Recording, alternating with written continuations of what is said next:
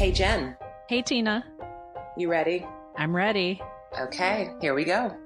You're listening to Speaking of Racism.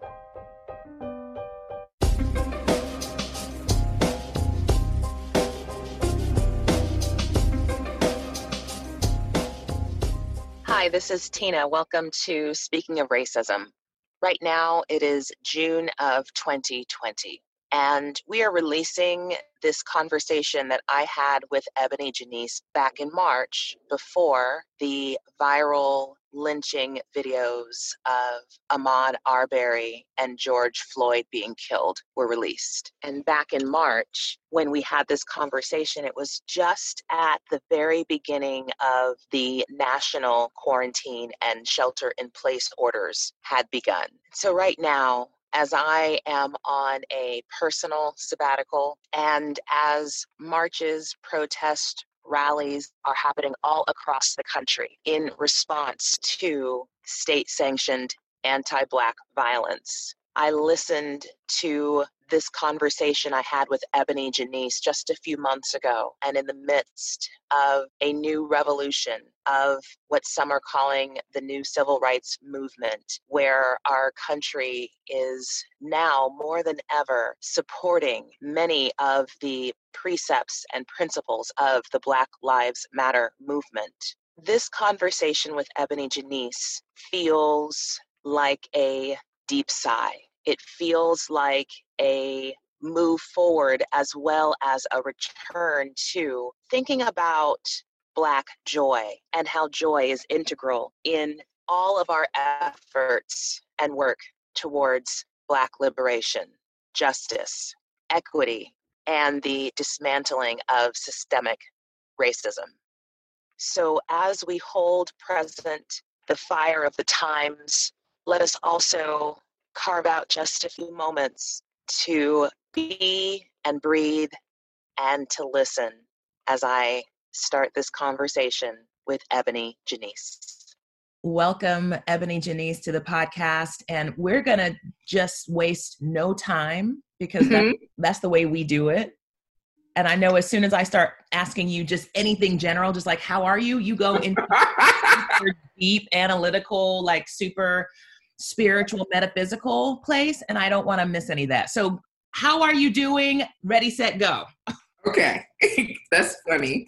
Thank you for having me. In the event that the listeners hear some like little tinkling and moving around, it's because I'm doing my makeup as we record this.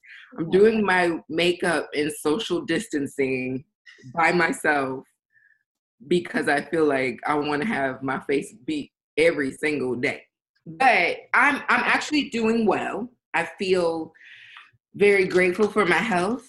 So that's number one. But the other thing is kind of we all asked for this. Of course, we didn't ask for sickness and we didn't specifically ask for sickness. We didn't specifically ask for people to be dying. We didn't specifically ask for it in this way, but we have collectively asked for this in a couple different ways. Everybody want to stay at home and work from home and make their own schedule and begging for that, ooh, if I just had this time. And then now here we are where you have this time. And even some of my school teacher friends where, when you work in the place of school, you go to school and there are definitely periods of time when you're not specifically working. You might not be teaching. You might not be, hall monitor. There are times, but because you're at that place, it feels like, okay, I was at work all day long.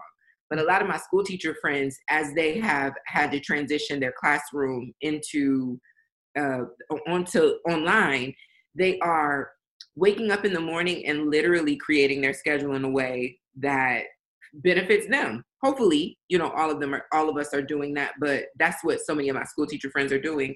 And so it's like, wake up in the morning and there's a 7:30 a.m., meeting, on Zoom, whatever.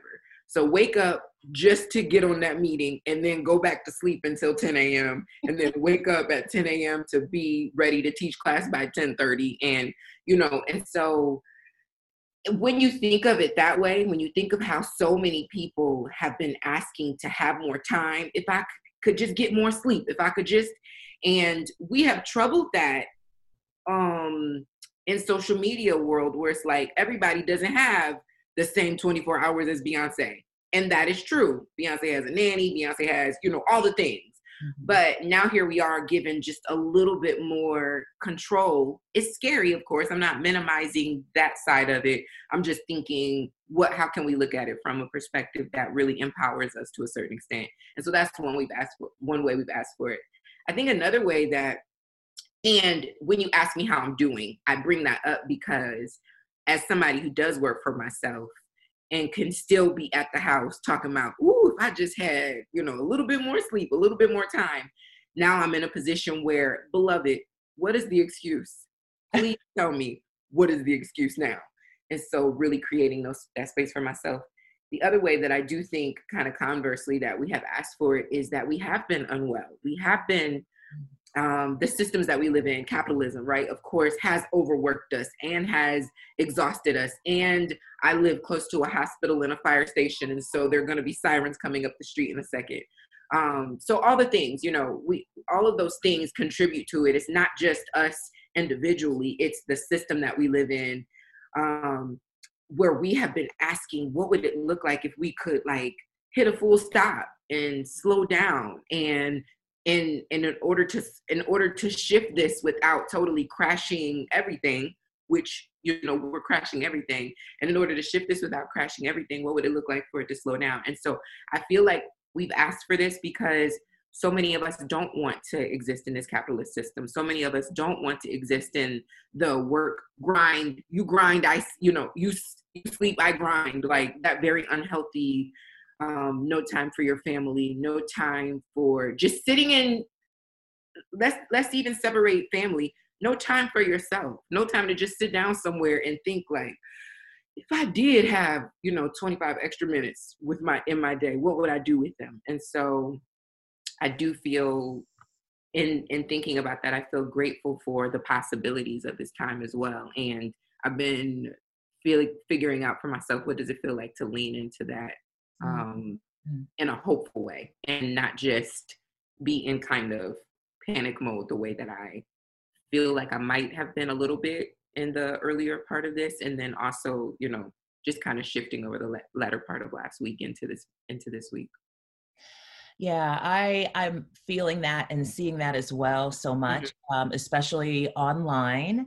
There seem to be two different modes of being right now, and you let me know what you think about this. There are the folks, but I love that you named we have asked for this. We have asked for and really manifested time to ourselves, right? Because that has been always, that for so many people is what keeps us from going to the next level. It has kept us from writing the book, creating the product, delivering the service, all of the things. And so what I've seen is really interesting is that now that we have this time, one of two things is happening.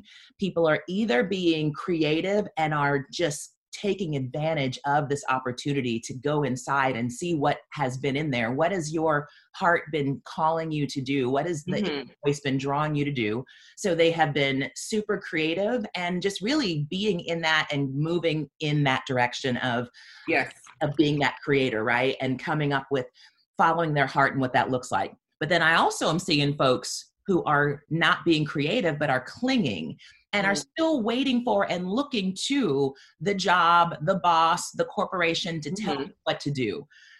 So you're at home. Many folks who have been, I'm seeing folks that have their businesses, for example, have shut down, their company that they work for. Yeah. And they're still operating in complete, somebody needs to tell me what to do because I don't know what to do now. Yeah.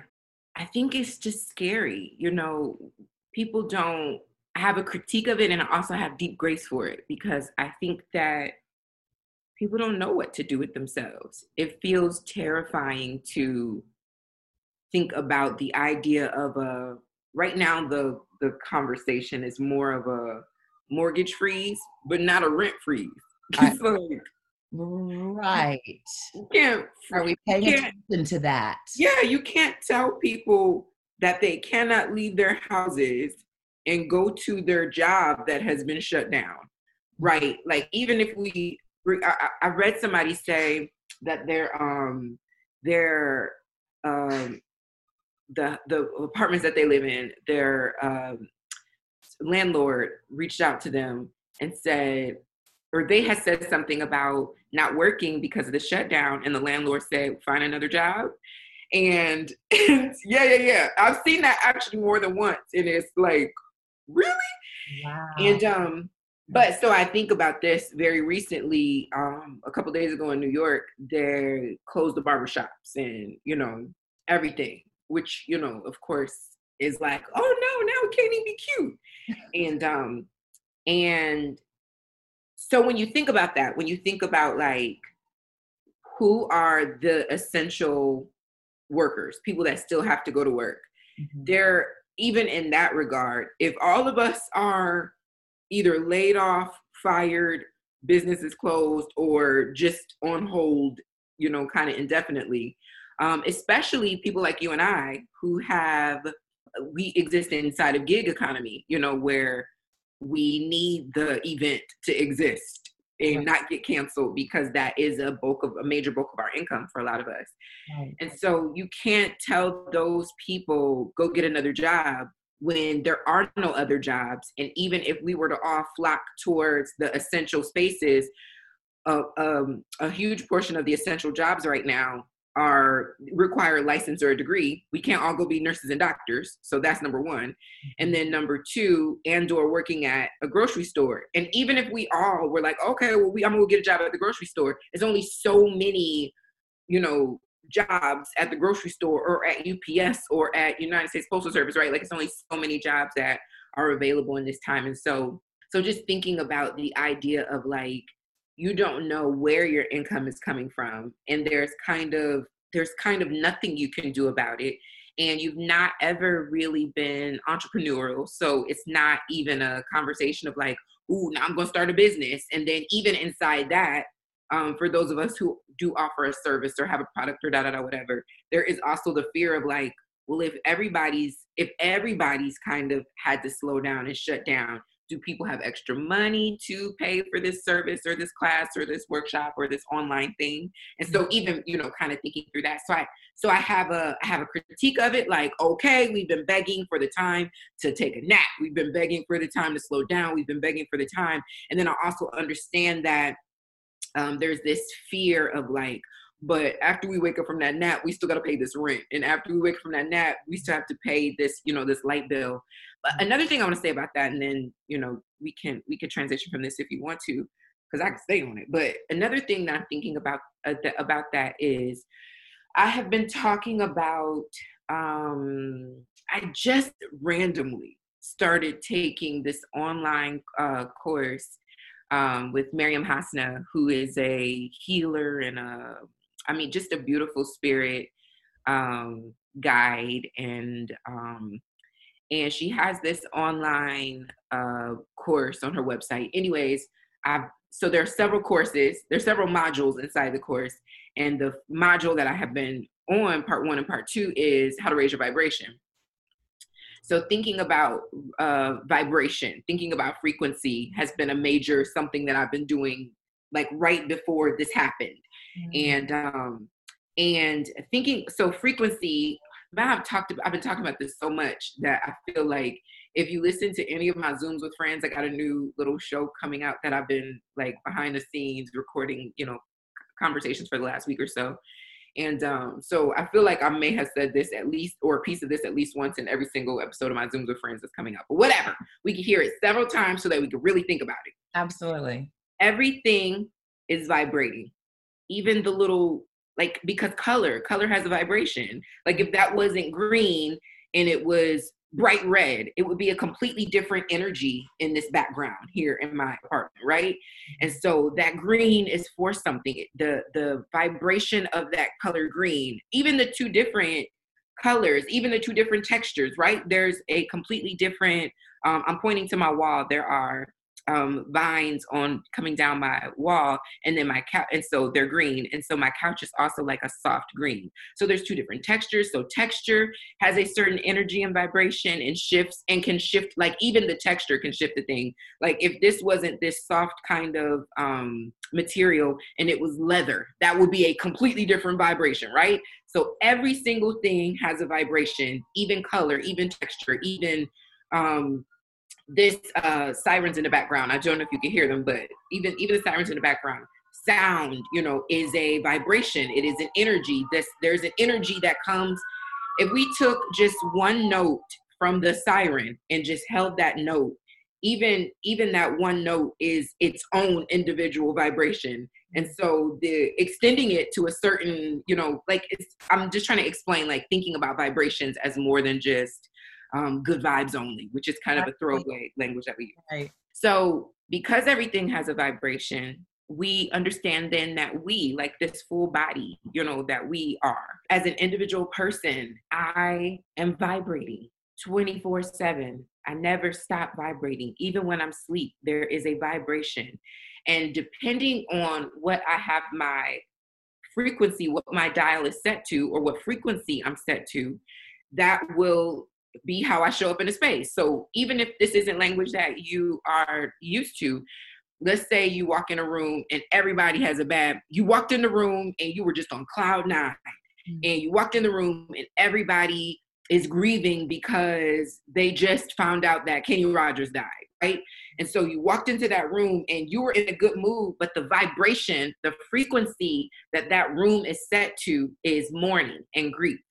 So you walk in on cloud 9, that is what you're vibrating, but the room, the collective energy of the room is set to a completely different frequency than you.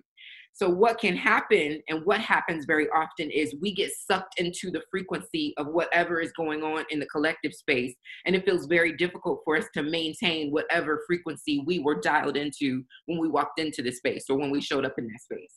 And so in that way, when we think of it that way, as individuals, we may not have been asking for this global pandemic, but the collective has been unhealthy, not taking care of ourselves, eating very poorly, not washing our hands, not washing our behinds, not, and so when you have this collective group of people who don't have their frequency set to good health, happiness, joy, ease, peace, rest, when that is not what we've been set to, but you as the individual may have been set to that. If you don't know if you're not being intentional about that, where you're dialed into, and if you don't know how to steer away from or come into the collective and influence the collective vibration, then you also can very easily get sucked into that vibration. And that is what can happen to us even in this time.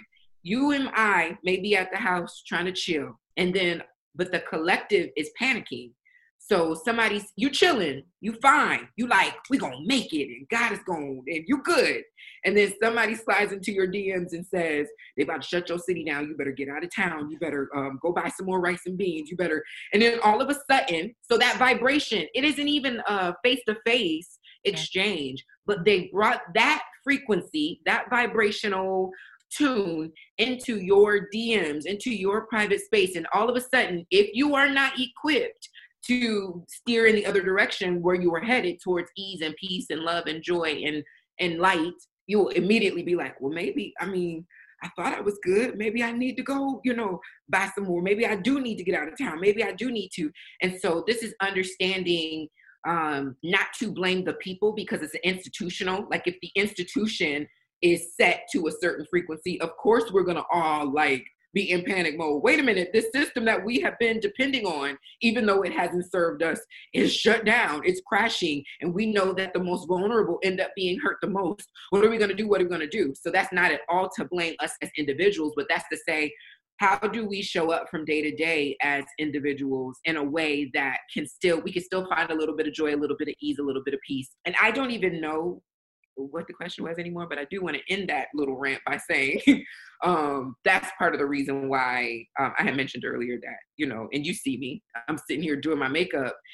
because, you know, there are little things. They feel so like, okay, girl, are you kidding me? You're stuck in the house by yourself. Why are you getting dressed and putting on makeup and doing all the things? It's because, again, going back to the beginning of what I was saying when I started talking about frequencies and vibrations and raising your vibration, if you understand color, if you understand texture, if you understand fabric, if you understand everything as having an energy, then you understand, like, putting on my little metallic press-on nails and, you know, putting green eyeshadow on, even though it ain't got nothing to do with nothing, you know, those things are like contributing to me being grounded, me being here in this moment, me feeling good about myself, me feeling, you know, pretty, me feeling whatever. And all of those things support me as an individual and raising my vibration. And if me as an individual is supported in raising my vibration, then I show up on a scene and I talk to Tina, and then I support Tina's at the very least in either maintaining her wellness and or raising her vibration.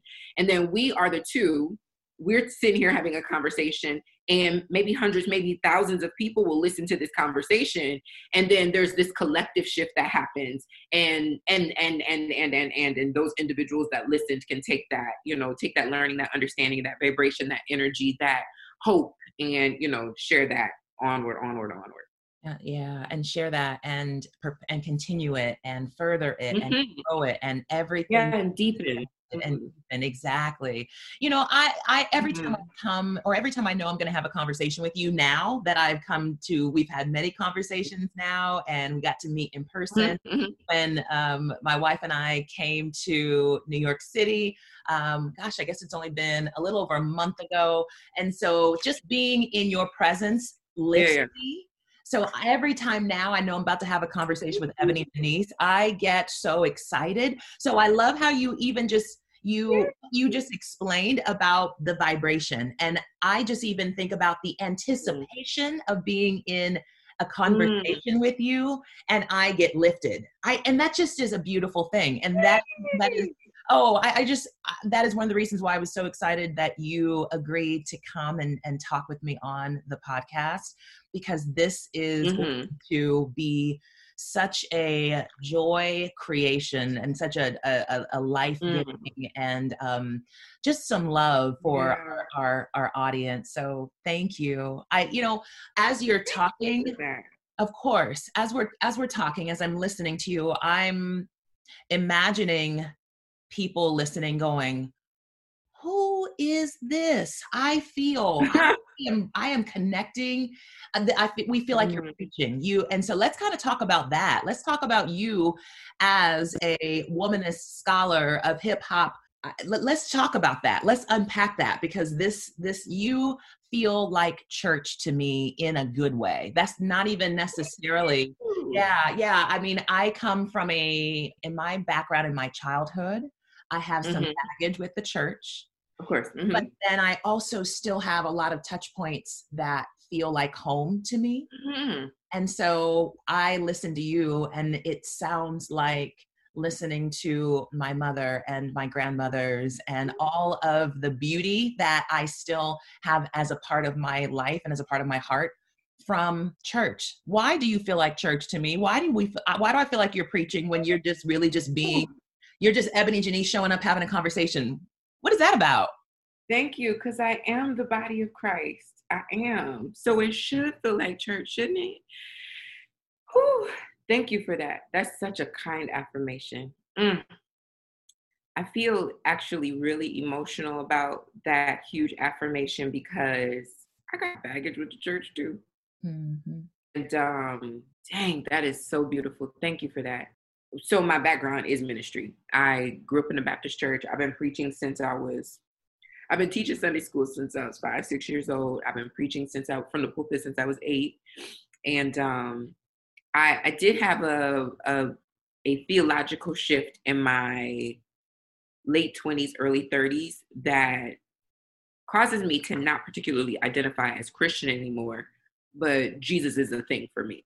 And my sacred text, or the sacred text that I pull from most frequently,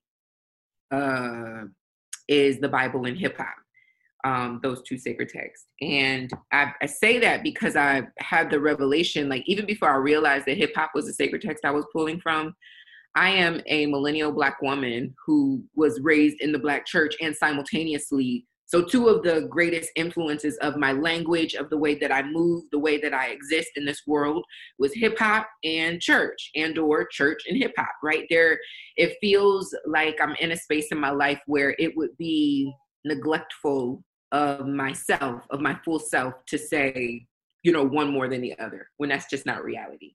Mm-hmm. Because I quote often Jay-Z more than I quote the Apostle Paul, and there's wisdom. And I found when I went to seminary and started getting language for what it was, the work that I was already doing between hip hop and this scripture, I found that it was an ethical issue, both externally and, for myself as an individual, for me to exclude hip hop from what is holy, what is righteous, what is sacred, what is, worthy. Because in the same way that I feel like we need to interrogate Jay-Z and his ethics, we need to be able to say, this is wisdom, but this is problematic. Abraham sold his wife, gave her away at some point, and it was whole plagues because the king was like, wait a minute, this is not your sister. Why would you do this to us? And Jacob and all of them at some point, there is not one other than Christ. There is not one inside this text, inside the Bible as a sacred text, other than Jesus Christ. There is no one who was without blemish. There's no one. All of them were ashy at some point, every single one of them. And so what we're doing with the Bible, particularly from a Christian perspective, is if we're able to still talk about Moses as a great hero of faith, and who goes on to become the father of three, of the most major world religions. And if we could talk about Abraham without being like, Abraham was a fuck nigga. Sorry. If we can do that without without bringing up how ashy he was, or Tamar's father, who gets, way too much love and affirmation. And, she was, trigger warning, and I would give that moment, she was raped, brutally. And the grief that we experience in this text is not about her being raped. The grief is that the brother has to kill the other brother. That's the grief. That's what is emphasized. There is not a moment growing up in the church when this particular text is preached, if at all. We don't get that grief. We don't get that moment. We don't get the grief for Hagar, who could not consent because she was a slave. We don't get that grief. We get like this, let's just keep moving forward. Let's not acknowledge that, this is sex trafficking that's happening. Let's not acknowledge that this is slavery in the sense that, it's perverted. It's not the traditional understanding of what was happening. For you pay off your debt, it was like, your debt will never be paid. You're here for life, And so I'm doing the same thing in hip hop. I'm saying Abraham said something, this is wisdom right here, but also Abraham was trash in places. I'm saying the same thing with, Lil Wayne. This is trash, a lot of it. And this is problematic. And a lot of those things we see showing up in our sacred text, it's the reason, especially because of the interpretation of it, it is very patriarchal centering. And so, men, mostly white men, get to interpret it for us and tell us what this means and how we should value it. And very similarly in hip hop, if male voices are dominant in that space, there's no room for an Ebony Janice to show up and be like, first of all, hip hop wouldn't exist without Black women. And then second of all, let's talk about what is prophetic about this language and where we're going if we don't start really interrogating what's happening in these lyrics. And so I feel like that even though I've had, a slight theological shift, I never surrendered completely this text, because I feel like we get the opportunity to talk about morals, and we get to talk about racism, and we get to talk about discrimination, and we get to talk about revolution, and we get to talk about love, and we get to talk about passion, and we get to talk about patriarchy, and we get to talk about deceit and lies. Like, all the things are there. And so I can't surrender that completely, because there is there is a lesson for us there. And if we miss it, it will be because we, threw the baby out with the bathwater, for lack of better language. And very similarly, that's where I am with hip hop. So I think often when I talk, it may feel like church because I'm never stopped preaching, even if this isn't my very specific, religious, spiritual journey in that way any longer. I'm never stopped preaching this gospel because it does inform me. There are times when the only thing that can ground me is Fred Hammond or, gospel music or a Negro spiritual or just moaning or just, speaking in tongues because English ain't gonna work or, or whatever. And then simultaneously, because there is this language of hip hop that can be considered secular, but I don't consider it the secular, I consider it sacred. There's this language of hip hop and I kind of live in between the two of them. And both of them are sacred and holy to me. So it always feels like, are we going to have church or are we going to, what are we about to do here? Yeah. That is so beautiful because the way that you marry the two and the way that you embody both so beautifully and so unapologetically. And it just comes through as love. It comes. And so I think that's what I connect to about you and with you. So thank you for that. Thank you. Thank you for saying so. Will you speak to womanism is to feminism? Yes. So, womanism, I identify as a womanist, above calling myself a feminist or a Black feminist, because womanism is Black women's language that Alice Walker coined, credited in the book In Search of Our Mother's Gardens. I used that language a little bit before that, but that's where we get this definition where she really starts to break down the definition of womanism. And it's a 4-part definition, but the part 4 of that definition says womanism is to feminism as purple is to lavender. And ultimately what Alice Walker is suggesting with that statement is that womanism is Black women's deeper feminist work. And I deeply lean into that because what I find is that womanism in its definition and in the origins and in the earlier years of both Black women theologians identifying themselves as womanist theologians, because always my spiritual religious identity is showing up even in my justice work, even in, whatever else it is that I'm doing. And then also as just Black women who are doing political activist justice work, felt very excluded from feminist work. The language of womanism felt like home for them. And so womanism in its inception was intersectional. There's a specific line in Alice Walker's definition. She says, not a separatist, except occasionally for times of health. And in that she's troubling, not a separatist as in other groups of people outside of Black women and femme-identifying people cannot exist here and cannot be loved in this space, even though that language of womanism does belong specifically to Black women, and even men. It also was like this opportunity to say, feminism, it can be very exclusionary and almost anti to men in ways, particularly in its foundation, and also because there was racism and also. And womanism was saying sometimes loves women, sometimes sexually, sometimes non-sexually, loves men, sometimes sexually, sometimes non-sexually. And so in that definition, womanism was very clearly saying we're not anti-men and we can't exclude them because our racial identity it informs our womanism. It informs the, Black feminist work that we're doing. It informs this gender equality work that we're doing. And I identify with that. What Joan Morgan, who would years later, of course, go on to identify herself as a hip hop feminist. And she says very specifically, the difference between Black feminists in this time and white feminists is white feminists didn't call their men brother. And that is huge because she was ultimately identifying that brother relationship means that Black women in so many ways have taken ownership of these men.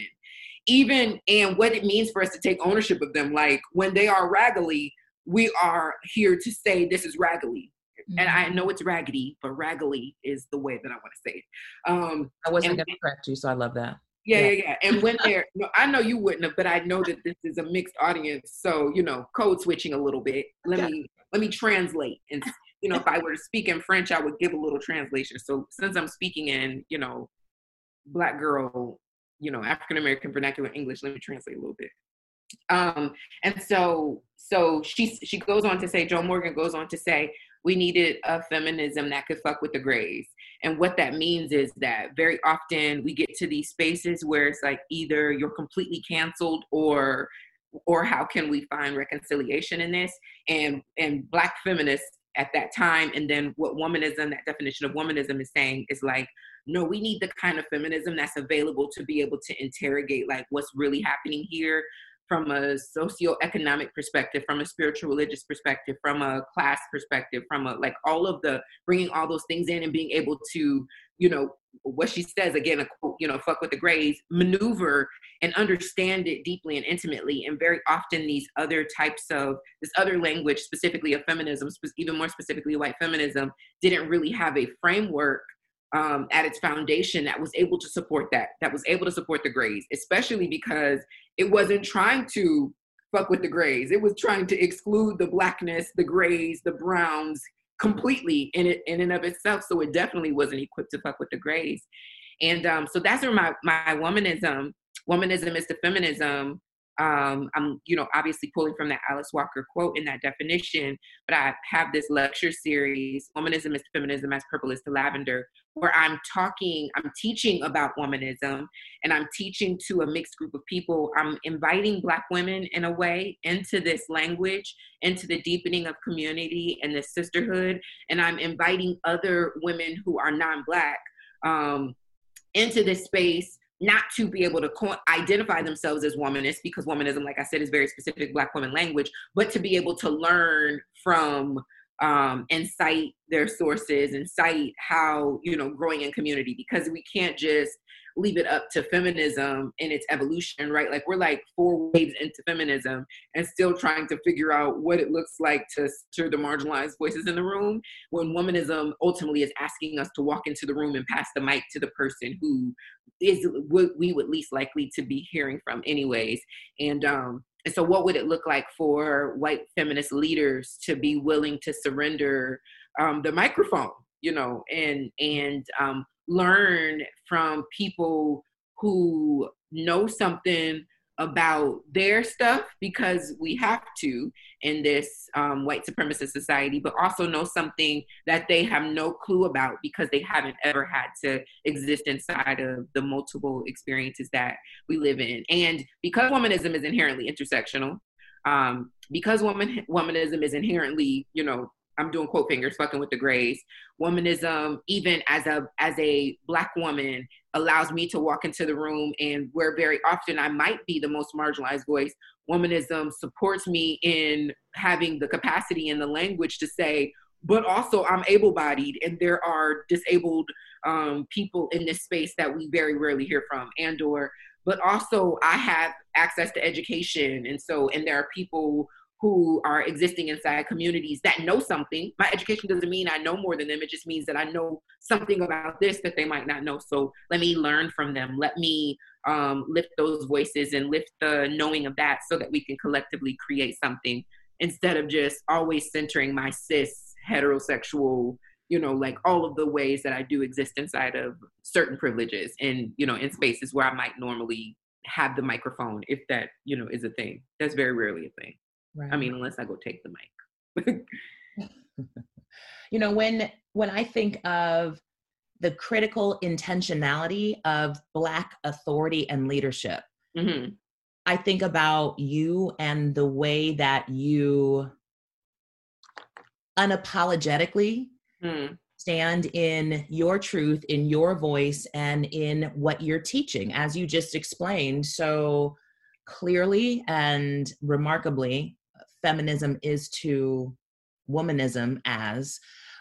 Where did that come from? Your authority seems to come from somewhere else. I feel like my work is decolonizing authority. Mm-hmm. And I had this revelation that authority was colonized. I didn't have that language, but it certainly was about 15 years ago. I definitely didn't have that language. That language is maybe like 4 years old, if that, 3-4 years old.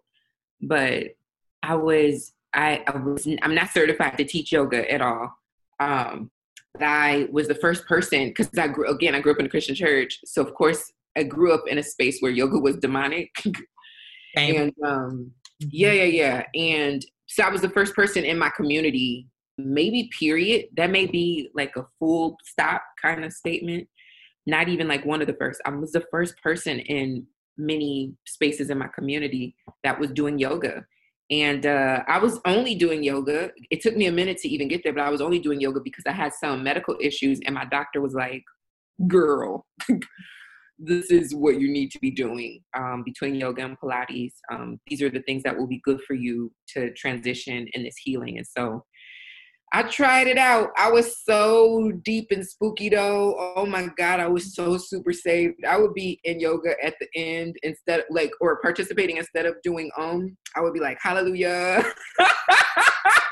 So much, Tina. Like, this is ridiculous.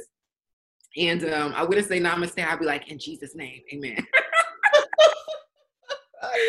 There's so much drama.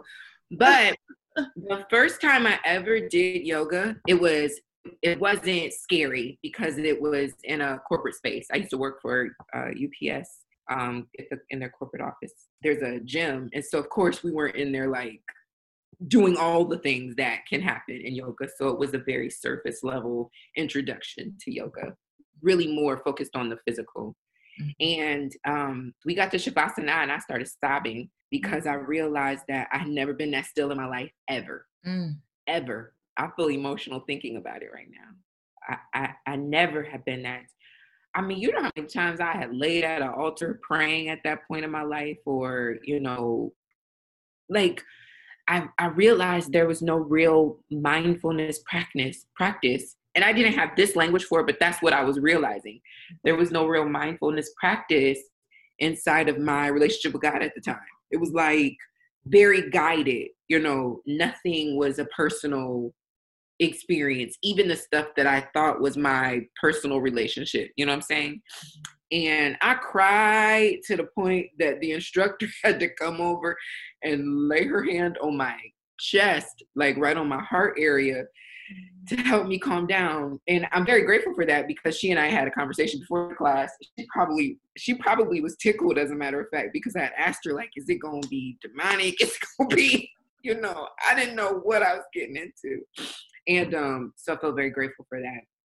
And that's my introduction to yoga. And then at that point, I was a convert, of course. Like, you can't never make me stop doing yoga now. Like, it's nothing that anybody could say. Y'all could find a scripture in the Bible that I had never read that said, yoga is the devil. And I would still be like, somebody lied to you. This Bible is lying. This ain't true, period. And that's for real. Like I have to affirm that as a Black woman who is a yoga teacher and a yoga student. And I have had conversations with my daddy, who is a preacher, a teacher. And he's like, well, you don't do any of that yoga and meditation stuff, do you? Absolutely. I do some of that yoga and meditation stuff. So yeah, just had to go ahead and co-sign on that. Oh, yes. I mean, in 2020, the year of our Lord, I still have people in my family that will send me an Illuminati YouTube video. Not the Illuminati YouTube videos. Yeah, I'm talking about, I was doing my research. This is not research! Yeah, so yeah, that was a thing. But at that point, I was a convert. Ain't no turning back here. I have experienced this for myself. I have a deep, personal, intimate knowing that this has healed something in me, and that's just period. And but I couldn't convince everybody in my family how powerful, or in my community at the time, how powerful it was. So I so I started, so what I'm getting to is that there was no way that I was convincing them to go take a yoga class with me. I was able to take one because it was at my job, but like outside to another studio or, that wasn't happening. So I started doing yoga classes, like leading yoga classes for individuals in my family. I mean, I got literally no certification, no teaching, no understanding. All I know is I'm just going to copy whatever the instructor did at the last class. I'm going to bring those things into this classroom and to this space, my living room, to, whatever. And it was so transformative for so many of my little niece at the time was 8 years old and like would get to Shavasana and would just be sleep. Like I'm talking about snoring sleep. She done went so in and been jumping out, out the window all day long. And then all of a sudden this experience has done something for her that has allowed her to, relax and feel be in her body and feel safe enough to be laying in the middle of this floor, just, knocked out. And I was having so many of those experiences. And so I used that example because what happened for me was, and again, I didn't have this language. I realized that authority was colonized. I hadn't even gone deeper into my understanding of it now, like really dealing with the racial aspect of how authority is colonized, that yoga belonged to somebody. Like this was somebody's actual spiritual practice. And then, but in the United States of America, if you were to get certified to teach yoga, you're more than likely to be being certified by somebody white. Mm-hmm.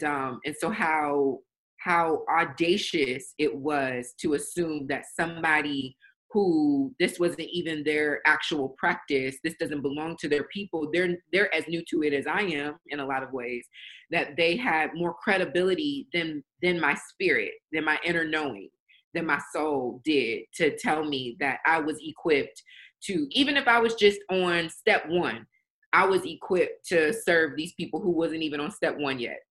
They're not even at step 0. They up the street trying to figure out if they even want to walk in this direction. And so I was credible, period, to them. They were never, ever going to be doing yoga with the people who can do a handstand on their fingertip, like ever. They're never taking that class. To this day, we're talking, 15 years later, and to this day, they're still not taking a class with that person. But I'm very credible to them in being able to walk them through certain things or whatever. So that was kind of the beginning of some of my, like, this authority piece is very colonized, because if I am to wait for somebody, like who put you in charge? Who made you the credentialing body?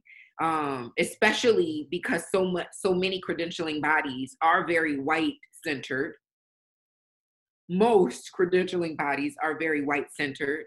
And the audacity to be in charge of something that you just discovered 27.3 minutes ago is a very, like white supremacist ideology. And that really was the beginning of it. But there also was some stuff that I had going on with, like, inside of my preachment prior to my, theological shifting, inside of my preachment, that, I hope he don't listen to this podcast, but I'm going to throw him under the bus right now. A childhood friend of mine is now the pastor of the church that we grew up at. And childhood friend, like he's a year and some change older than me, literally don't have a lifetime of not knowing him. And when I was ready to get licensed, I wanted the church that I grew up at, even though I wasn't specifically Baptist at the time any longer, I grew up in a Southern Baptist church, I wanted the church that I grew up at to license me. And so I reached out to him, and we kind of went through some processes, whatever. And then, but it was just taking forever. I mean, legit, we were like two years into this. Now, mind you, I've been preaching as long as him. And that's just the reality. I've been preaching as long as he'd been preaching. We're kind of the two young people in our church who have been in the pulpit since babies, really. And time passed, it's like 2 years. And I remember having a conversation with him, and he said, yeah, I know that, we had gone through all the things. I know that God has called you. I'm just waiting to hear from God about timing now. And that went off in my head, and I was like, think about the audacity of this man. Like, God got to tell him that it's time for me, him, my age mate, my, contemporary. This man has authority over me. Now, and I love him. So, I hope he don't listen to this. If he do, it is what it is. But we had the same amount of education. Actually, I've had more.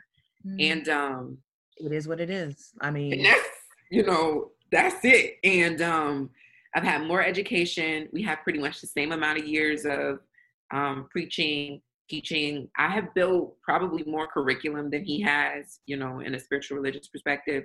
I've traveled international, done missions work at this point, all the things. So I'm evangelist, I done pastored, I done preached, I've done all the things in very non-traditional ways. And he really went the traditional route of, whatever. Now he's a preacher in a pulpit. And it just felt very audacious that this man would be in charge of saying, God told me. Well, God already told me, or I wouldn't have called you 2 years ago and said, I want to be licensed by this institution. And so that was another really real authority is colonized, like who authorized you to authorize me? Why is your authority more credible than the authority of my knowing, of my internal calling, et cetera, et cetera? And then one of the the last, and this isn't the last thing, but I'll just so we can, shift to where we're going from here. Another major thing is that I got to the place where I realized that my ancestors, my lived experience, and my education, and my self-education, whether formal or self-education, all of those things make me so credible. And so it's this idea in white spaces that we all start on an even playing field. We don't. And I don't just laugh like that thinking about resources. I'm saying that we didn't even start kindergarten on an even playing field. Understand this. By the time I started kindergarten, I was already equipped way more than any of my classmates to do many of the things that we were going to need to be able to do in kindergarten. And that's for most of us. If you grew up in a Black church, you were more equipped than any of your classmates to do a great deal of the things that you would later be graded on. And here's some examples. By kindergarten, I had already preached in a pulpit. So public speaking, articulation, a handle on language, both by first grade, I was already the junior assistant superintendent of Sunday school. I was already the bell ringer after Sunday school was over. I was already helping to count the money. I was already taking minutes. I'm 8. I'm 8. By the age of 10, I was already in charge of the kitchen at church. So I made the hot dogs and poured the juice. You know what I'm saying? Like the type of responsibility. I can go back to, I'm talking about preaching from the pulpit, but even if you haven't been preaching since for as young as I have been, think about Easter speeches and Christmas speeches and Black history plays. Before kindergarten, so many of us that grew up in the Black church were already equipped to stand up and have public, be able to speak publicly and articulate and deal with a certain amount of fear and, maneuvering through that fright. And that doesn't mean that we're not scared anymore, but we've already had those experiences. Another example that I often give, and I put this on my resume, and that's just what it is. I have 30 plus years of experience in several different areas. One of them is equality, or I can't think of the language right now, but I'm going to think of it as I tell this example. When I was in the 3rd grade, I remember having this revelation that all of the poets in our poetry section, all the poets were white, and diversity and inclusion. So I had to say to my 3rd grade teacher, whom I love, she didn't know no better, Miss Luann Siebel, why don't we have any Black poets? There are great Black American poets. I was in the 3rd grade. And that is if you are currently in 2020 a diversity, like if you do diversity inclusion work and you go through curriculums and you help people to build their curriculum, that's the work you do. You basically just go through the curriculum and say, this is too white. Basically go through the curriculum and say, here are some spaces where you can actually be inclusive. Mm-hmm. Here are some spaces in your daily, working where you could actually be considering the demographics of people that you're teaching, as a result of me, there were some things that actually shifted, and I still have relationship with some of my elementary and high school, because I'm from such a small town, elementary and high school teachers who full blown, like, I wasn't even thinking about, Zora Neale Hurston. I wasn't even thinking about, it's not that those books weren't important to me and or part of my own bachelor's and master's work and education. This is some of my white teachers. It's just that I didn't have to. The curriculum didn't call for it. Meanwhile, there's little Ebony Janice like, well, it needs to call for it today. We're going to need to call for it. We're going to need to call for it. So there is this, I would say that's the eternal, that's my ancestors before I had that language that has always kind of been showing up in me and being like, girl, you have to say something about this, because if you don't, it'll just be this, or it'll be, the bare minimum, or you won't see yourself, or there won't be representation, or they're going to play you, or they're going to act like you didn't know the most, or they're going to give credit to somebody else. And something in me, my grandmother raised 6 girls, so I grew up in a very matrilineal, womanist existence in the first place. So that could be a part of it. Like, as a woman having to really, as a woman with this huge family full of women, willful women, knowing that if I was going to be heard, I was going to have to like do some cartwheels and, make myself be seen and heard. So some of that, of course, but I do think that it very spiritual in a lot of ways. Like, my ancestors been guiding me since I was a little girl to kind of show up and be like, this is wrong. This is wrong, guys. My aunt, I'm done. My aunt, my oldest aunt, I was talking to her a couple weeks ago. I called her to check on her. And she out of nowhere brought up this story. She was like, I remember when you were a freshman in high school. And she was the director of the gospel choir at the school that I went to. And she was like, when you were a freshman, and I closed my eyes while I was directing, and the next thing I knew, you was on the microphone. And she said, and I just learned the lesson right then and there. I cannot close my eyes when Ebony Janice is too close to the microphone, because we don't know what's going to happen. So I'll say some of those things, but all of that, the journey that I went on to get to there, even if, though I realized that people have drastically different stories than my own story, a lot of it was just these moments of really having to interrogate, like, what's really happening here? That how are you actually more credible than me? Even if you have had more years of traditional study, which is colonized, like the standards are, colonized. Even if you've had more traditional education than me, my lived experience could actually trump even your education. And very often it does. One of the last examples I give of colonized authority is, in the state of New Jersey, there was you could get a $10,000 fine if you were braiding hair outside without having a license. But in the state of New Jersey, I think it was some less than 5% of the actual beauty schools in the state of New Jersey actually taught hair braiding in their licensure program. So they basically want you to go give them these thousands of dollars to get licensed to do hair, even though nobody can teach you because you made it up. It's your stuff. I mean, even like Senegalese twists, for example. I mean, they're called Senegalese twists for a reason, because they came from Senegal. So you have, so somebody in these very predominantly white spaces is supposed to authorize me. Who authorized you? Mm-hmm. So that is colonized. And it's a lot of that language that has really supported me and kind of showing up, and at the very least being ready to ask, like, what does my education, my lived experience, and my ancestors, because I don't start from scratch. I'm starting on the shoulders of my mother, my grandmother, the beings that, support me, even Jesus as my ancestor. Like, I'm not starting from scratch, even in that regard. And then also just being very willing to ask, like I said, ask that question, like, who authorized you? Who made you more credible than me? Even if I don't outwardly ask that question, I'm available to ask that question outwardly, but just kind of having that internal dialogue of, like, as a Black woman who knows my Black woman stuff, and also my Black stuff, and also my woman stuff, and also my, right, like thinking about all the stuff that I have to know inside the intersectional identities that I exist in, which means that I know white men stuff. They have no clue about my Black woman stuff. No clue. I can speak in a language. I said something recently on Instagram and I used the word fast. And a white man showed up on my comment section and said, "You feminists are something else. I've never heard the word fast before." First of all, nobody was talking to you.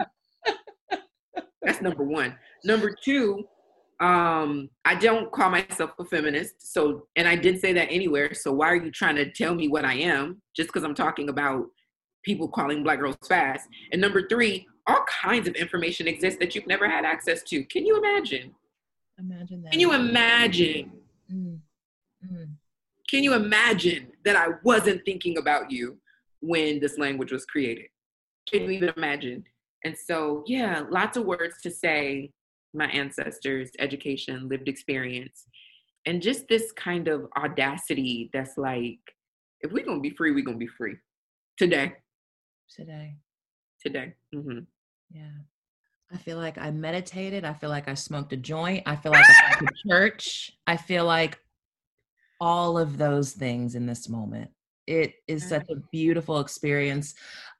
What you don't know, and I have been sharing this more recently with some of my audience and platform, is that I set out in 2020 intentionally to seek out my education and my learning specifically from Black women. Mm-hmm. And within a week or two of setting that intention, guess who the universe brings into my life? Wow. One Ebony Janice. And every single time I am in your presence and I get to listen, my spirit, my soul is fed. And so it has been an incredible honor and true gift for us to be able to listen to you today. Thank you. Thank you. Thank you. Thank you. Let me tell you one of my favorite things about talking with you. There are these moments. I mean, I could just be on 100,000 trillion all the time. And then you show up in the conversation and everybody says, thank you. Thank you. Thank you. Thank you for helping us breathe through this. Mm-hmm. This is, I don't think this was as hard as it could have been, because we could have talked about some, hard stuff as we do from time.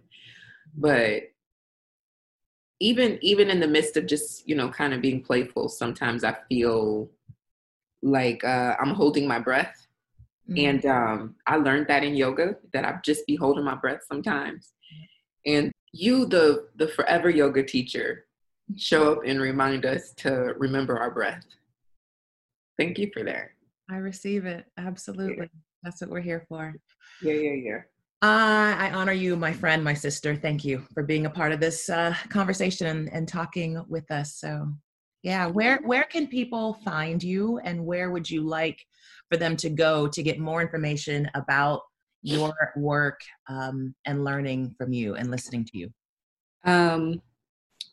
I actually want to say you had listed all the things that you felt like happened in this call, but you didn't acknowledge that you also got a makeup tutorial. You know what? We are sitting here. Let me tell the people, we are sitting here on Zoom, and literally, not only is she giving a full sermon, not only could you be taking notes in your program if you were in the Black church like I was raised and like she was raised, I am enjoying this beautiful, she's got, her face is just laid. Excuse me, pardon me.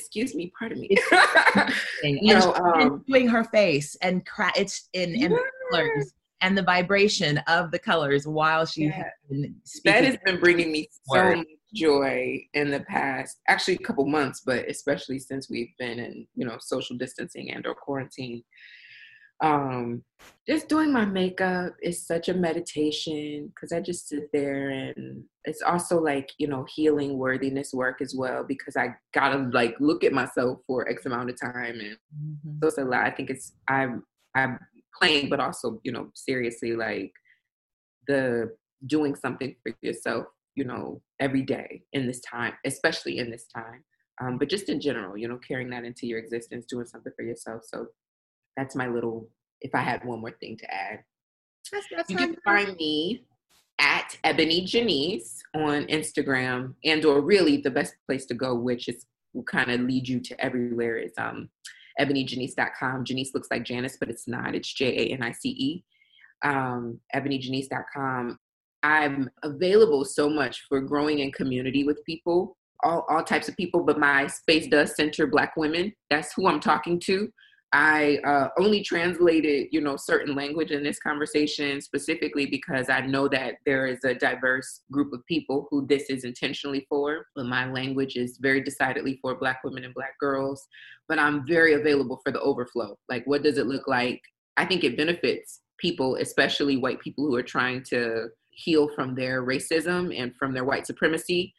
Specifically, it benefits you to learn in a space that wasn't talking to you at all, because you get to not be centered and you get to learn something and you get to see like a joy and the ease and the, and the playfulness and the ways that we're healing in a very decidedly Black women-centered space. There is something powerful about that. I find it for myself in Black women-centered spaces, and I see it with the non-Black women that follow me or that are supporting my work or that are learning from me. I see the way that they're being stretched and enlarged as well, even though I'm not specifically talking directly to them. I'm talking about, about us. And so it's good for all of us. And that's why I wanted you to be on our podcast. Thank you for having me. I'm so grateful for you. All right. Well, we will end this with that. So everyone, ebonyjanice.com. Thank you so much. Thank you. Thanks so much for listening to Speaking of Racism. We hope that you enjoyed this latest episode with Tina Strawn and Ebony Janice. And we wanted to let you know that in October, from October 9th to 11th, there will be a legacy trip that is co-led by Ebony Janice and Tina. Now, for those of you who are new to this space, you may not know what legacy trips are. Tina Strawn is the owner of Speaking of Racism podcast. She is an anti-racism educator, among many things, and she is also the founder of Legacy Trips. Legacy Trips are 3-day anti-racism and yoga trips to Montgomery, Alabama, where you will visit the Memorial for Peace and Justice and the Legacy Museum from enslavement to mass incarceration, using the philosophy and the practice of yoga as tools to dismantle racism. You can go to legacytrips2020.com to learn more about upcoming trips.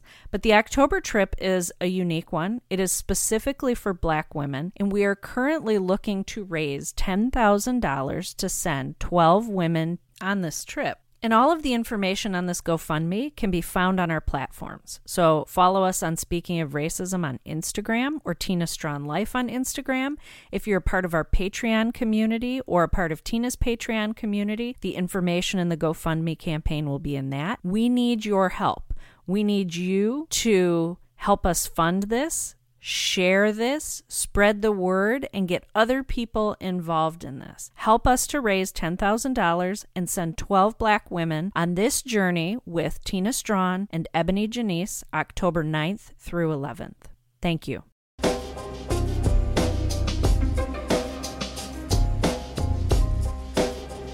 And thank you to Grapes for the music. The song is I Don't Know.